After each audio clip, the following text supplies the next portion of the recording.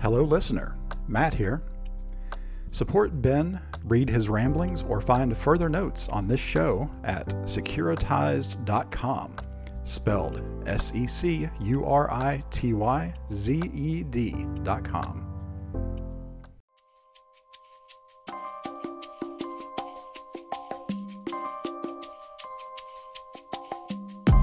Hello, and welcome to another episode of The Sensuous Sounds of InfoSec, where we discuss all things information, all things security, and all things information security. I'm Ben Maliso.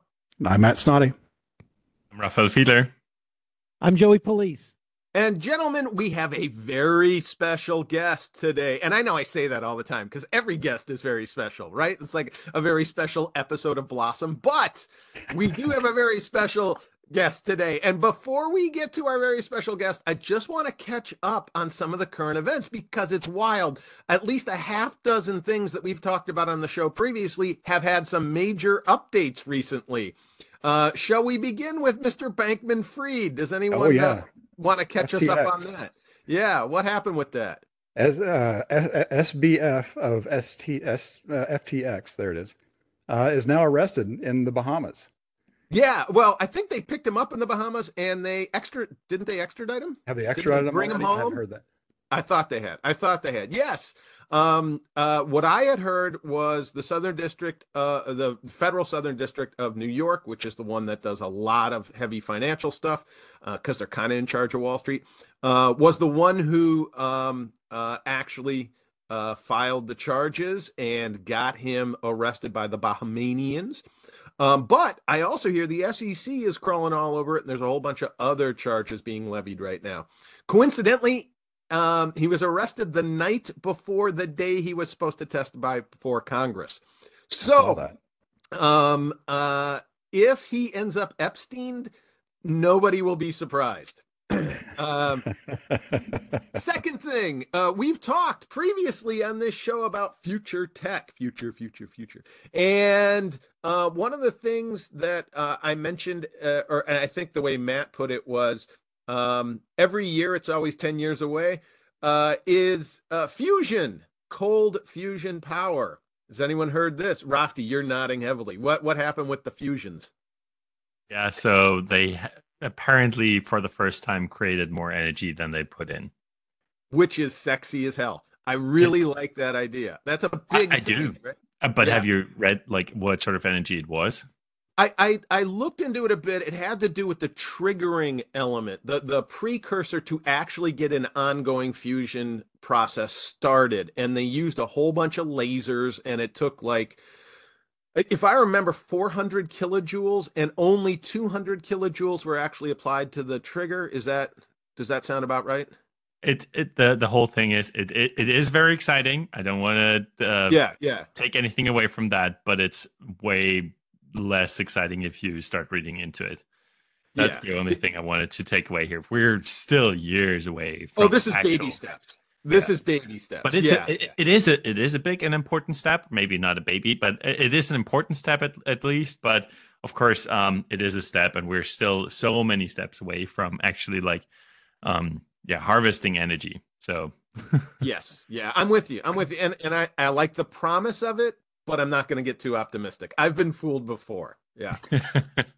And then finally, I gotta throw. I guess it's not a nod when it's going to be an odor, but for our Musk scent tracking, it'd be a nose tip in the right direction of our buddy Elon, who's finding it difficult to actually implement free speech online. It's a bit more complicated than it appeared to be. There's been a massive release called the Twitter files, which is nowhere near as amusing as the Rockford files, but still intriguing nonetheless.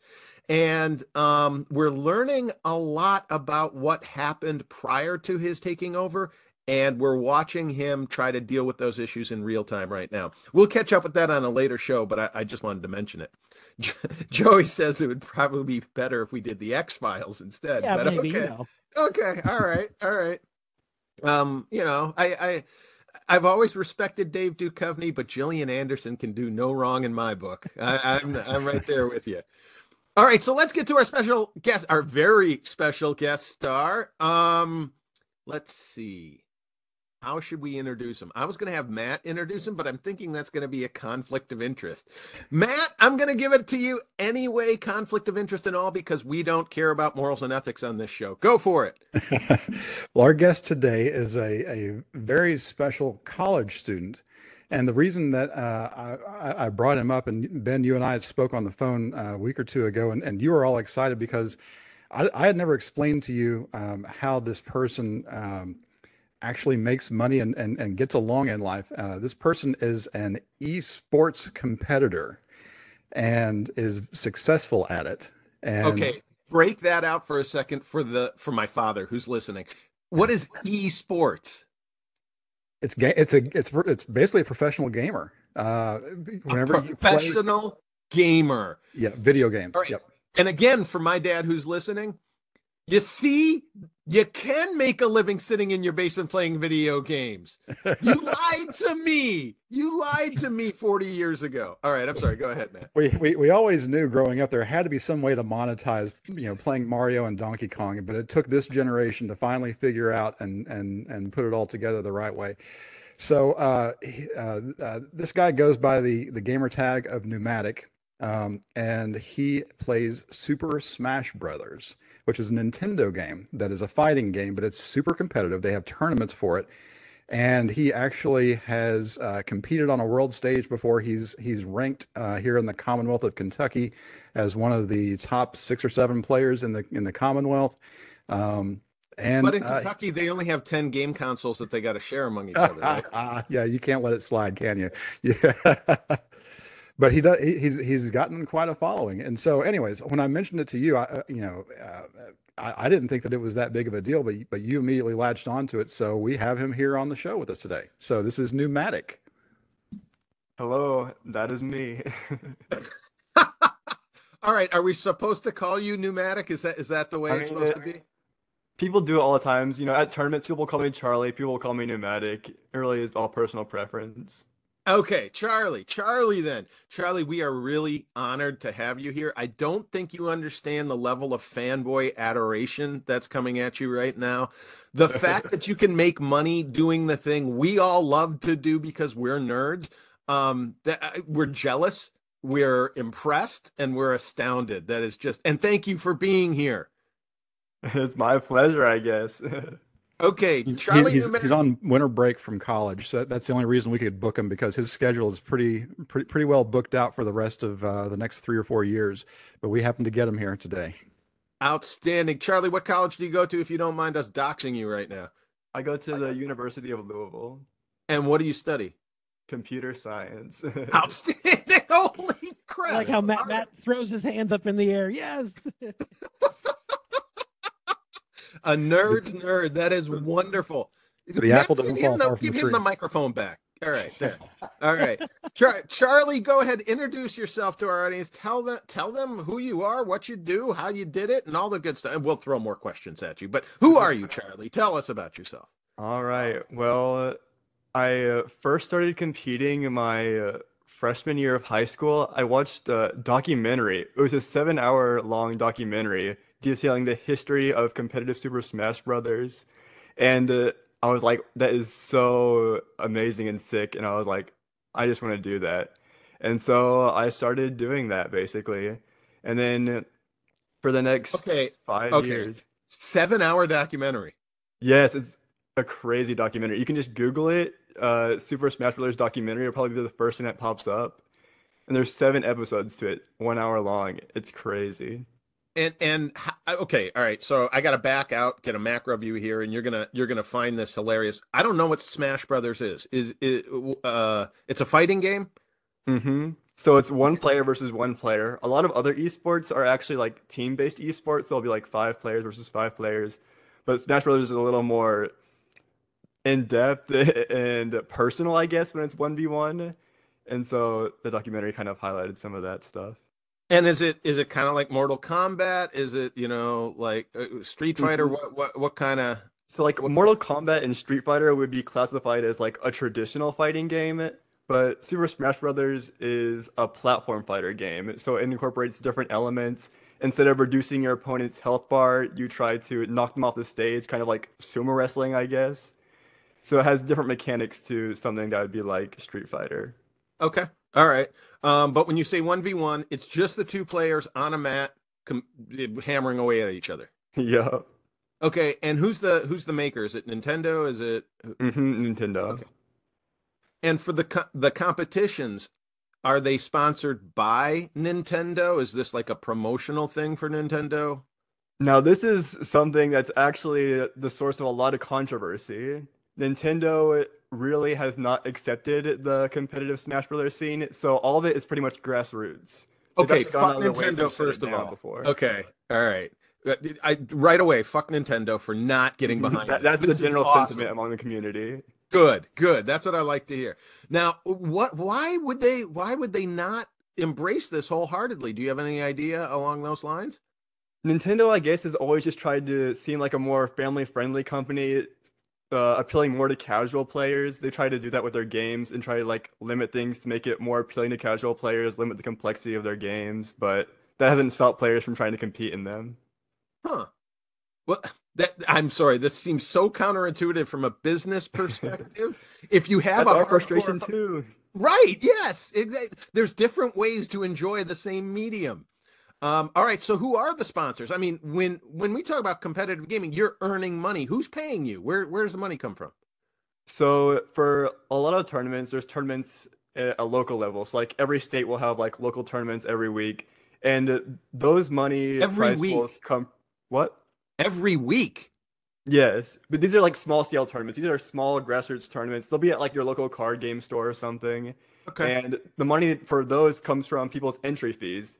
So people will pay to enter the tournament, and that's where that money comes from. But then so there's it's also truly grassroots. Yes, it's even like the big tournaments all started from grassroots beginnings. And so these bigger tournaments, they can actually secure sponsors, and that's how they can sometimes get money with like their stream, because they'll stream the matches, and then they'll have advertisers put advertisements on those streams, and that can kind of help with the costs. That's so awesome. I'm just so amazed. All right. And who are some of the sponsors? Can you name any offhand? Let's give them some credit. There was a really big deal that happened actually with Papa John's. So Papa John's has been sponsoring tournaments. I'm getting pizza today. That's fantastic.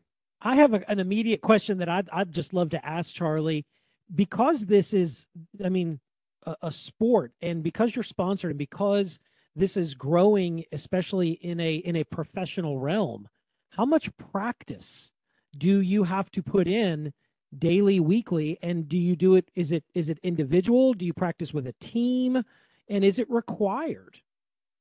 Yeah, so practice-wise, it's honestly really hard to get into the scene because a lot of the players in the scene have been playing for so many years. I've put in thousands of hours. I actually had a notification pop up on my console that I had done 50,000 games, which since the game has come out like 4 years ago, if you try and average that out, how many games per day that is, it's a lot of games.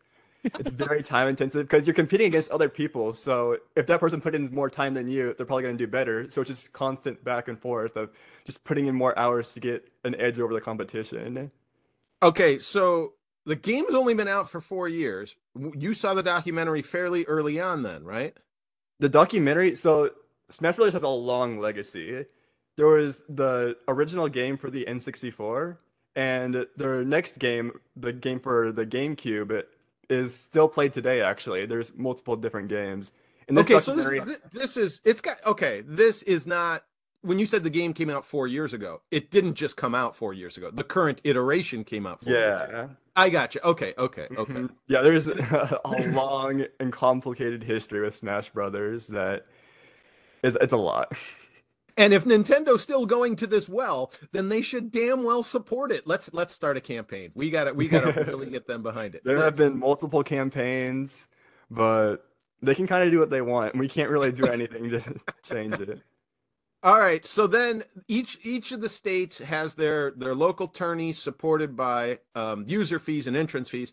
Then you have regionals, and then is it like Glee? We got to go to sectionals, then regionals, then nationals, then interstellar.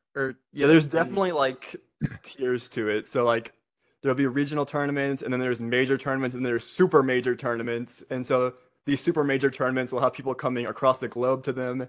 A major tournament might just have like the whole country going to it, and then like a regional tournament will just have the region go to it. Now, when you say people coming from across the globe, it's not online gaming. You're doing this in person. You're going head to No, head, face to face. that's one of the big things about Super Smash Brothers. A lot of other esports, they can conduct their stuff online. Smash Brothers doesn't have the best online, and so we've always just done it in person. Wow. How'd COVID do for you? Did that mess up It was all shut down over COVID. Yeah. Yeah. Oh, wow.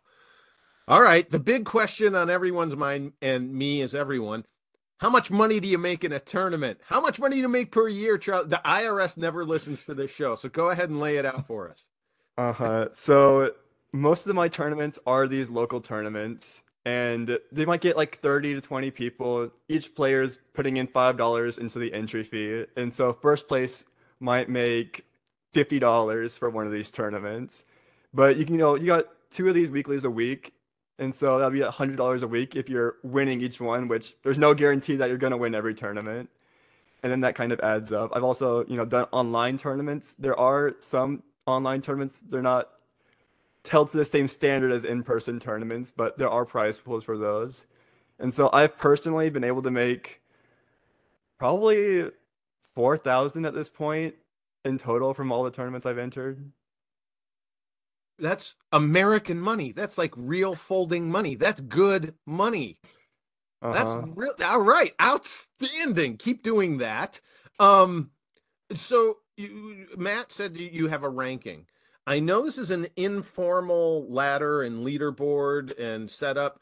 How does each state officially choose its rankings, and how does that feed into the national and international thing? How do you determine this?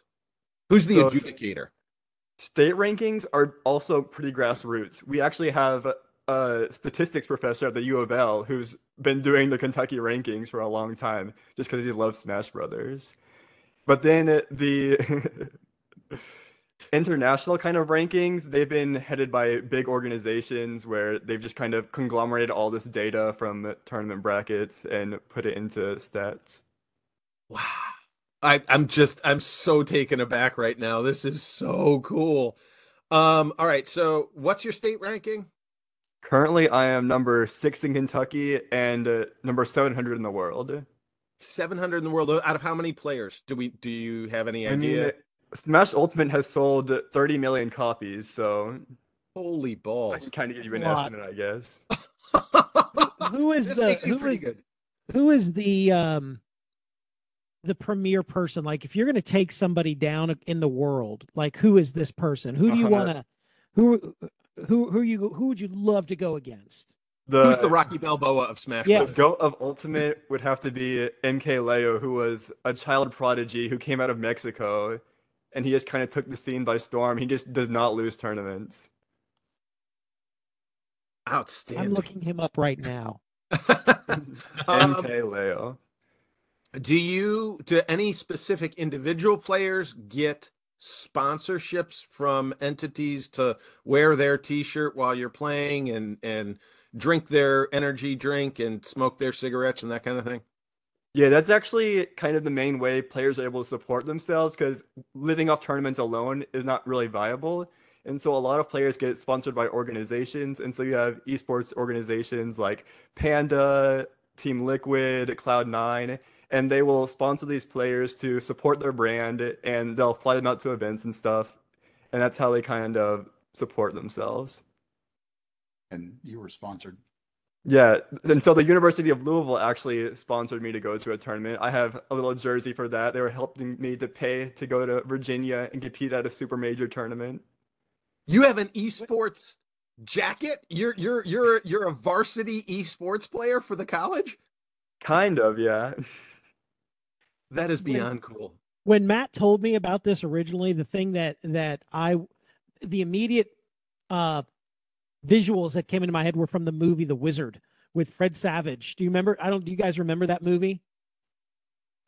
Matt, you do, right? I do. Yeah, I remember. Yeah, it was Super Mario 3. Right.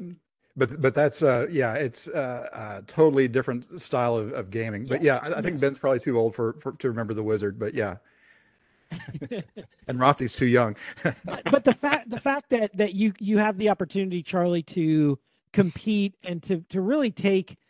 I mean, look, I'm a dad, and I always am getting on my oldest. Like stop playing video games so much. Stop playing video games so much. It's really tough when you see what you're doing here as a legitimate sport, and you're actually making money doing it. I mean, it's impressive. Did your parents ever hassle you about that? I mean, sometimes my priorities have definitely not been in the right place. I think we have a counter argument. No, I think they have been in the right place. It's just no one acknowledged it up till now. Um, I gotta ask though, you're in college, you're studying a good field. Did your gaming ever impact your life negatively? Did your grades suffer? Did your social functions suffer? Did you have, trouble keeping up with your cohort because you were locked away playing games? It can definitely be like a time management struggle, I guess, because I do care about competing a lot. It's my main hobby. And so sometimes, I'll spend a little more time on that when I should be spending more time on, school. But socially, Smash tournaments are actually a really good avenue to socialize. A lot of my good friends come from them. I've, been around them for 5 years now. It's a really wholesome community, I guess, kind of highlighting the grassroots aspect of it. That was kind of the Eric, next question I was going to ask. The documentary I remember was King of Kong. And I don't know if you've ever seen that, but Yeah, it really displays how poisonous some of that was, and how really there was a lot of undercutting and backstabbing. It was kind of vile. And it turns out it was all corrupt. You're saying this is wholesome. This is good friends. It's camaraderie. Everybody's just there for the giggles and the fun. Nobody resents you for your success. I mean, it's definitely still a competitive environment. You definitely have people that care a lot more about the results in the game than they do about making friends at tournaments. That's fair. Okay, but on the flip side now, I got to ask, you're a superstar. How about them groupies? Is that a thing? Are there esports fangirls who are all clawing after your attention, Charlie? Not at this point, no, but I know the top players, they definitely do. Okay, all right. That's something to aspire to then. There aren't many girls to begin with that are interested, so good luck in Yeah, that. yeah. I no, didn't no want to go girls, with no the broad. booze, no drugs, no vices really to speak of, which is part of why this is so wholesome. And I signed off on it. I wouldn't say all of that, but Okay, so now Matt's saying he signed off on it. Matt, how do you know this gamer pneumatic person? Oh, well, I birthed him. I, No, no, you did not. You participated in the cause for him to be birthed. yeah, Charlie's my son, and Oh, I've good. been driving him to tournaments since he was basically in middle school, going to these weekly things at the card games, like he was talking about when he was an up and comer.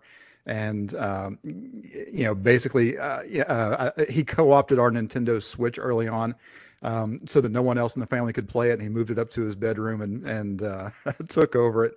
But I do take credit for introducing him to some of the earlier iterations of Smash Brothers on like the GameCube and the Wii and the Wii U and stuff like that. And then he just kind of naturally followed on with it. So, but yeah, Charlie's my son, and he has not asked me for any money since he's been in college because he's been making so much from doing this. So I'm actually that's totally fine with me. Charlie, when he starts asking you for money, just tell him to screw. That's not a thing you have to do. I mean, You are he not did, compelled in any way. support me, driving me all these tournaments. I still haven't paid him No. back for that. No, it doesn't. That doesn't matter. None of that's just his obligation. It was his fault you were born. It's not his laudatory efforts. He was just happened to be in the room at the time. So you don't have to do that. Don't share your winnings with him. Don't let him Michael Jackson you. All right, just keep that out of the program.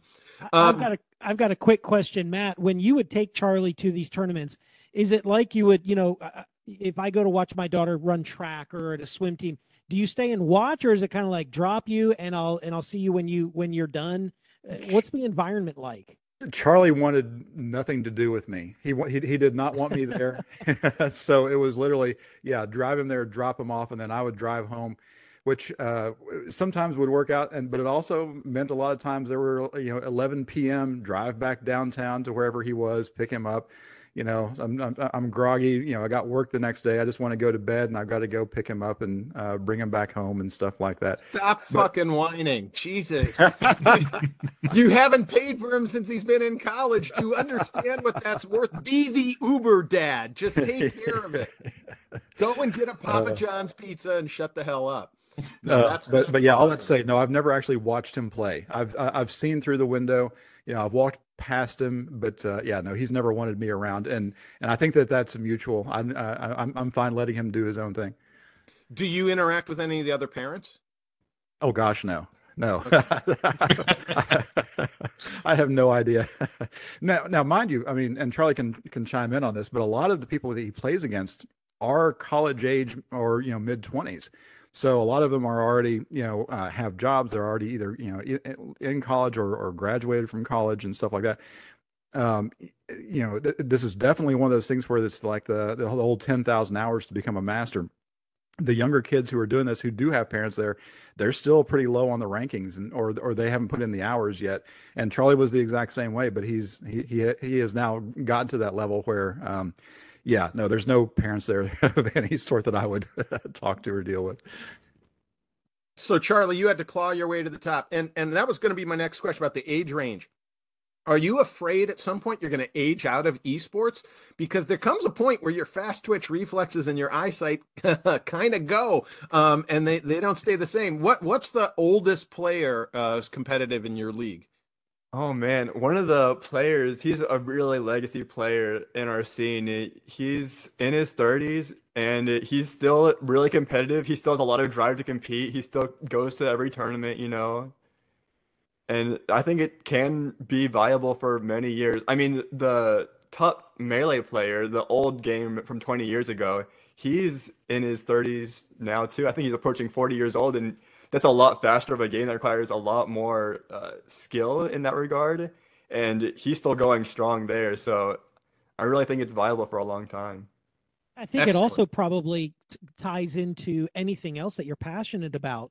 At any point, you may get burned out with it, Charlie. It may be something where you're like, okay, I did this for a season and I'm going to now do rock climbing, or I'm going to do another game, or, but I think that might be relative, Mm-hmm. It teaches you how to learn. Yeah, and we have dealt with some of that burnout on occasion, especially over like COVID and stuff like that. Charlie's has come downstairs, from his bedroom and been like, "Yeah, I'm not really kind of feeling it," or he'll have these regular tournaments on certain days of the week, and there were some times where he was definitely getting that burnout. And he just didn't want to go to the tournaments or participate for a little while to just kind of rejuvenate a little bit, because it is a grind, and I think that he'll agree to that. Does doing that, does stepping back for a week or two, does that hurt your rankings irrevocably? Do you have to claw back up again? Or is it something that it's okay to step away for a bit? The rankings are released on a season basis, so you'll have 4 rankings that come throughout the year. And, taking a hit on one ranking isn't really the end of the world if you want to take a break for a while. And you can still end up ranked. Like, we've had players step back for a while and they just come back, and it's pretty fine. Breaks honestly kind of help with the play a lot of the times. It gives you a new headspace going back into the game. I think they've been really beneficial for most players. Awesome. So awesome. Why Super Smash Brothers? I know there's a lot of games that folks compete in. What was the appeal of this particular title that drew you in? I mean, was it the documentary? What was it? I think part of it was definitely the documentary. I've also just always been a Nintendo kid. Like, we've always had the Nintendo consoles. And so that's always been the first thing that I would play. Like, I remember playing the Wii game with my sister, and we'd have friends over and we'd just be playing the Wii game. And then when, new games would come out, we would always buy those. And while I wasn't interested in them competitively at that time, I always had a drawing to them, I guess. You still dig it? I mean, even 10,000 hours later, and I still, all I think about when I'm not doing schoolwork is just how I can improve in Smash, how to use different things. There's just so much creativity involved. It really just pulls your brain in so many different ways. All right, so I obviously haven't played this game, and my exposure to fighting games is very, very low. You're saying that there's actually complexity here? I mean, I know there's a lot button mashing, but there's skill involved is what there's tactics, there's different approaches. I mean, this is kind of different from chess, but you're saying that different players have different ways of going about it? Yes, I could tell it like who a player is just by looking at like their character. And I could be like, that's that person playing that character just because of the way they move, the way that they press certain buttons.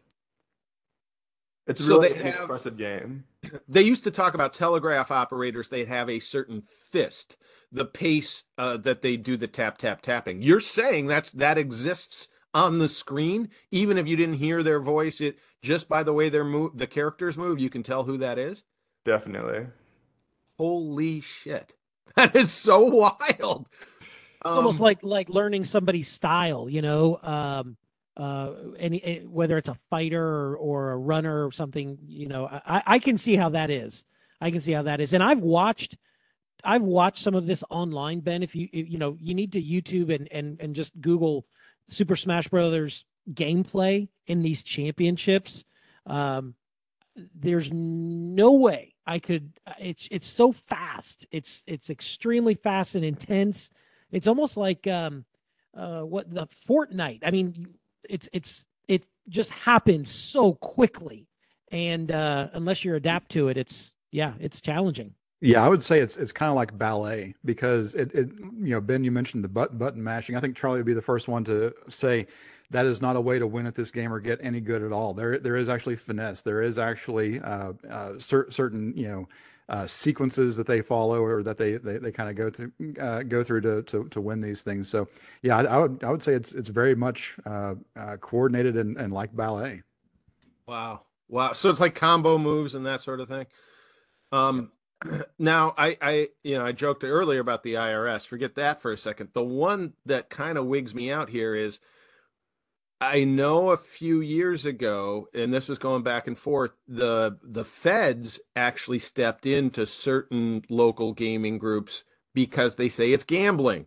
That if you put money in and you can win money, and there's some aspect of luck involved, then it becomes gambling. Has that ever encroached on the esports world that you've seen at all? Have you ever heard of any regulators trying to mess with it? Yeah, this is actually a big thing. In Japan, they don't allow prize money for Smash Brothers tournaments or any esports events. So if a player wins a tournament, they might win a sack of rice or a controller. There's no money there. Those players just play for the love of the game, and then they come over to the United States and just kick our butts. Wow. Wow. Okay. So even if the incentives aren't there, the love of the sport makes them good, right? Mm-hmm. That's that. Okay. I'm so blown away. I'm kind of at a loss here, Charlie. This is so cool. Rafti, you have really not asked any questions. This all seems like old hat to you. No, it Because does you're not. closer to this generation. Is that what it is? I never understood Smash Brothers, but I don't understand fighting games in general. It's not my sort of like game I like to play. But I have a couple of interesting questions. Like, how long is a typical like tournament then? You said it's like about tactics. It's about like positioning, probably like where you want to get the other player to be on a certain like field. So how long is a game, and do you know maybe in advance which maps you're playing or stuff like what arenas you're playing? So a tournament, you go into the tournament, it's a double elimination bracket, and you'll get paired up, like they have seeding. So a player will seed the bracket. The best player will be the first seed. The worst player will be the bottom seed. Matches up the pairs, and then your matches will be called to a setup, and you'll both, agree on a first stage to play on, and then pick your characters. Then whoever wins, they ban some stages, and the loser can pick from certain stages there. Okay. How long is an actual match, and then how long is the tournament overall? And I understand that probably adds to the size of how many people show up, but in general. So a match can go on for like 2 to 7 minutes. It really just depends on what characters are playing. There are some characters where their whole goal is just to make the match go out to the whole time limit, and some characters will just rush you down and end up the game going pretty short. But a tournament can last. Most of them will go until like 11 p.m. They start at like 6 to 7 p.m. and they'll go to 11 to 12 p.m. So it can last a while for like the local tournaments. And then these major tournaments are like 2 to 3 day events where they'll have certain matches being played on one day, and the next day the top players from that day will move on and play in that day as well. And in that kind of tournament, the university's paying for your hotel room and your food? Mm-hmm. Very cool. So, like, how much time do you need in preparation for such a match, and how much time do you need for recovery afterwards before you can go in for the next one? That's also depending. A lot of times, like before I go into a match, I'll review some stuff in my head, notes that I have about the character they play, or maybe just about the player specific and their habits and stuff. And then after a set, sometimes you'll just get called to go into another match right away. But some players will be like, no, I need a breather because sometimes you have a really close set and you're like, oh my gosh, the blood just gets pumping and you need to take a little break before your next match. But Are it's there pretty any fast games? paced. Are there any game-induced injuries? I mean, do your hands cramp? Do you ever? I mean, I'm serious here. I mean, this is actually intense for a short burst of time, right? Yeah, so ergonomics is something that's become more popular as a topic in the Smash Brothers community. There's been new controllers developed where instead of gripping the controller with your hands, it's a box where it's just kind of like a keyboard and you press buttons on it like that. And that's supposed to be more ergonomic because a lot of players have had hand problems and tendonitis and things like that because it just wears on your hands if you're playing a really fast character for a long duration of time. Are you allowed to How bring many? your own controller to the tournament? And do you have a favorite? Hmm. Yeah, that's a standard. Okay. Which So standard? Like you're on the Switch. They're like the Joy Cons or like the Pro controller. So there's a lot of different things you can do. One of the popular controllers is actually the GameCube controller from the GameCube, and Yeah, players will use that to play in this game. And there's also like different adapters you can plug into the Nintendo Switch to use different controllers. But the most popular controllers would be the Pro controller and the GameCube controller. I see. And how many of those did you already burn through? Like, how many I'm have you on already my broken? fourth Pro controller right now. Oh, that's not too bad. 10,000 hours. I mean, But those are like $60, $70 controllers also. Hey, shut up! He's making $4,000. Leave him alone. so where, Charlie? I know you're a sophomore. Is that right? Hmm.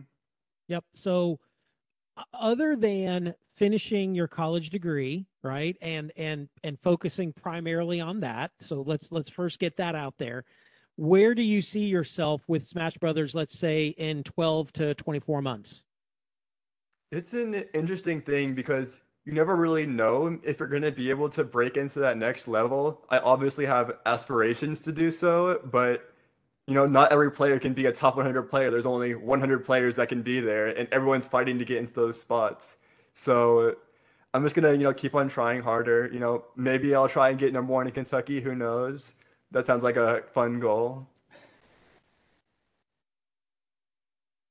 So, Charlie, when the underhanded gaming clan comes to you and says, "Here, take these performance enhancing drugs," do you just say no, Charlie? I mean, it would depend. If it could ensure that I win a tournament, I don't know if I could stay away. And my failings as a father have now come to light. But for the most part, I mean, all kidding aside, these are pretty clean environments. I mean, it's not a criminal element. There's no high stakes. It doesn't draw the mob to it. No one's asked you to take a fall in a game and say, "I'll pay you to not win." Not really, no. There's been like some scandals, I guess, but not really anything major. A lot of the scandals actually happen because of errors running the tournament, and so maybe a rule set will be wrong, and that will cause the players to have a match that isn't as legitimate as it should have been. And when you go to a different tournament and you say, are there different rule sets? If you go visit another state, might they do things slightly differently? The stages in particular, because stages can impact a lot of how the game goes. You pick your characters and you pick your stages. And there's still been no universal list of legal stages. And so you might go to a different region and they have different stages that they allow you to play on. And so that can be a source of frustration for some players. And that means you also have to go and train on all of those stages. You can't just get good at one. You have to be good at all of them. Yep. Huh. Yeah, you have to know how to So play against 90 different characters and play on 10 different stages. So Charlie, I may have missed it, but are you good with one character? Like, is there one character that you go with every single time as your go-to clutch, or are you good with a variety? So if somebody says, well, I'm going to come at you with, Baraka, I'm going to hit you with Sonya, or you know what I'm saying? Uh-huh. So there are side brackets at tournaments, and these can be like a more laid back kind of thing. There'll be like doubles where it's 2v2. There's also one bracket where you switch characters every time you lose a stock. And so I'm kind of known as the champion in Kentucky of that format because I play so many different characters. And so I've beaten the number one player, the number two player in Kentucky in this format where you're just playing a bunch of different characters. But yeah, Joey, to your question, his gamer tag pneumatic is because of his primary character that he plays as, or that he used to play as, which Okay. was the legendary Jigglypuff, which is known for blowing things with air. And that's why he's called pneumatic. Got it. Very good. Well, I'm I'm so blown away. Not to make a pneumatic pun, but this is all extraordinary. And Charlie, I can wish you nothing but the best. And I'm actually reconsidering my choice to stay child free. I didn't realize you could actually end up with a cool kid who does some pretty awesome stuff. That's it almost makes parenthood appealing. Thank you. Um, what else do you want to share? Anything else with the audience? Do you want to tell our three listeners something cool or something that you just need to get off your chest about it? I don't know. I just encourage people to, look at esports. It's still, a kind of small thing, but it's been growing a lot recently. Like one of the decisions I had to make when going to college was UK is kind of supporting esports a lot more than U of L is. They have a whole esports building and lounge. I was like, well, maybe I want to go to UK because of that. But as esports becomes a more prominent thing, I think it'll be a fun spectacle for a lot of people to watch. And I'll add, when Charlie was a junior and a senior in high school, he was getting recruited with esports scholarships from certain colleges that have dedicated esports programs. So there's definitely rewards out there for kids that really get into this kind of stuff. Charlie, knew that he wanted to go computer science and wanted to go someplace with a good program, and that trumped whatever, esports, scholarships that might have come along. But still, it was interesting to get those kind of offers coming in the mail. That's amazing. That is so amazing. Are you on a partial scholarship other than the university sponsoring you going to tournaments or anything? Are they giving you something good? They don't do any scholarships yet because for the U of L, they have esports teams, but they cover different games in my game. And so my sponsorship is just kind of like a side little thing for the esports where it's not an official thing, but they're able to still support me. You're like a club sport versus Uh-huh. the okay, okay. He's still got Still, the jersey though. I'm still impressed that they're behind you. That's awesome. I really dig. I would love the university to do more of that than some of the crappy universities are doing today. Very, very good. Um, okay. Anybody else got anything? I've exhausted myself with this, and I'm looking back on a life poorly lived, and I should have played more games. Oh, and Charlie, like we said, he is a computer science major, which means that, and he's also in this speed school of engineering, which means that he's going to have a co-op this coming semester. So he's not actually going to be in class for the spring semester of 2023. He's actually going to be working for another major company in Louisville, making money that way, which will also free up more time for him to play more esports because he won't have that stupid homework and exams and stuff like that getting in the way. We're going to have to do another episode at some future point on parenting tips because it seems like you've done this fairly well. You've got one that is self-sustaining. This is the fusion power of childhood. This is the way it's supposed to go. Get Well, more out than you put in. I've got three kids in college, so I'm one for three right now. The other two are yet to be determined how a success they'll turn out to be. My father used to say that after I got into the Air Force Academy and my younger brother was looking at going to colleges, late at night, he would sneak into my brother's room while he was sleeping and whisper in his ear, "Free school, free school." All right. Joey, Rafty, got anything else you want to ask or add? No. Okay. That was great, Charlie. Thanks for coming on the show today. Thank you for inviting me. I love talking about Smash. It's my biggest hobby. And so seeing other people interested in it makes me happy. Can we invite you? So go ahead. I think a good question would be if somebody would want to get into Smash, would you think like Switch is actually the best platform to do so? I mean, you play currently on the Switch, but you play through maybe like GameCube controller. Like what would be the setup like to get into this? Yeah, so if you have a Switch, if you have Smash Brothers on it, you can use any controller really, as long as you feel comfortable with it and you feel like you can input how you want to input on it. The world is really your oyster in that respect. Okay, but you would recommend going with the Switch. Don't like get the GameCube from the attic or something. Yeah, with the GameCube version, that's actually mostly run on computers these days. They use emulators to run it. And so if you don't want to buy a whole console, you can just emulate the GameCube one. And that one also has a vibrant scene. I've gone to tournaments for the GameCube version too. And so that's another way you can try it out if you want to. Charlie has a leg up though, because we basically have a museum dedicated to Nintendo hardware in our house, because I've been doing Nintendo since I was a kid. So we have nothing but Nintendo stuff. So he didn't have a choice but to get into that scene. Oh, you're the terrible Tiger Woods dad, forcing the eSports on your child. Charlie's going to write a book 20 years from now like Agassi did and say, "Oh yeah, I had to staple my hairpiece to my head. It was terrible." All right. Charlie, can we invite you back a year from now and see how you're doing and your progress and check in on you? Would you be willing to come back on the show? Sure. I'm down for whatever. Awesome. We wish you the very best of luck. We're going to be following. I'm following you on Twitter. We're really eager to hear your progress. Your dad's going to tell us all about your progress, whether we want to hear about it or not. But congratulations. Much more success. Stay in school, finish the degree, so you have something to fall back on, but go big. And we have nothing but admiration and accolades for you. Thank you. All right. Until next time, I'm Ben Maliso. I'm Matt Snoddy. I'm Rafael Fiedler. And I'm Joey Police. Catch you again next week for another episode of The Sensuous Sounds of InfoSec.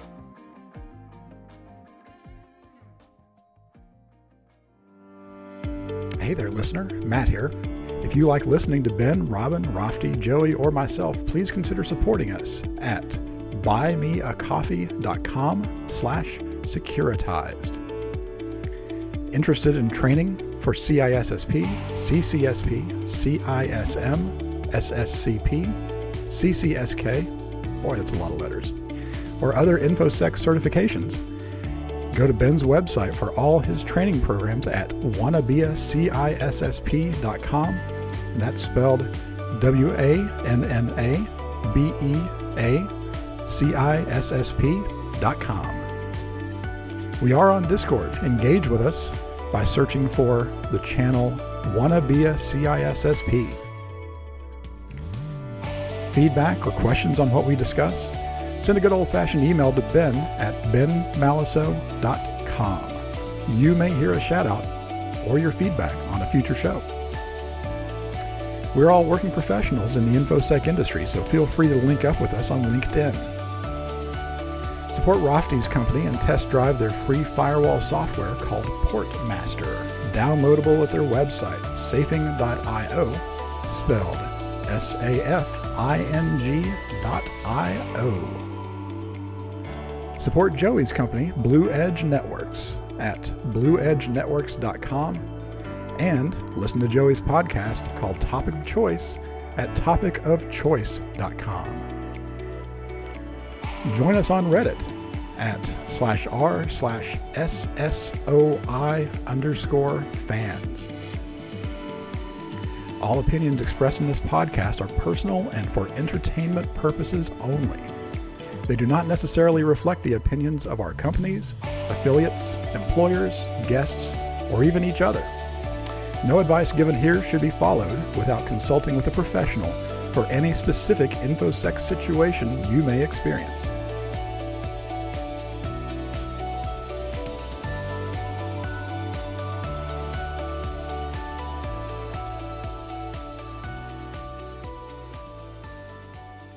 If you enjoy this podcast, take a listen to The Topic of Choice with host Joey Police, his sidekick Matt, that's me, and lots of interesting guests. Now in its third season, Joey leads open conversations, reviews, and interviews about all kinds of interesting and exciting topics, often with a pop culture take. It's a fun show released weekly on Apple Podcasts, Spotify, or wherever you get your podcasts.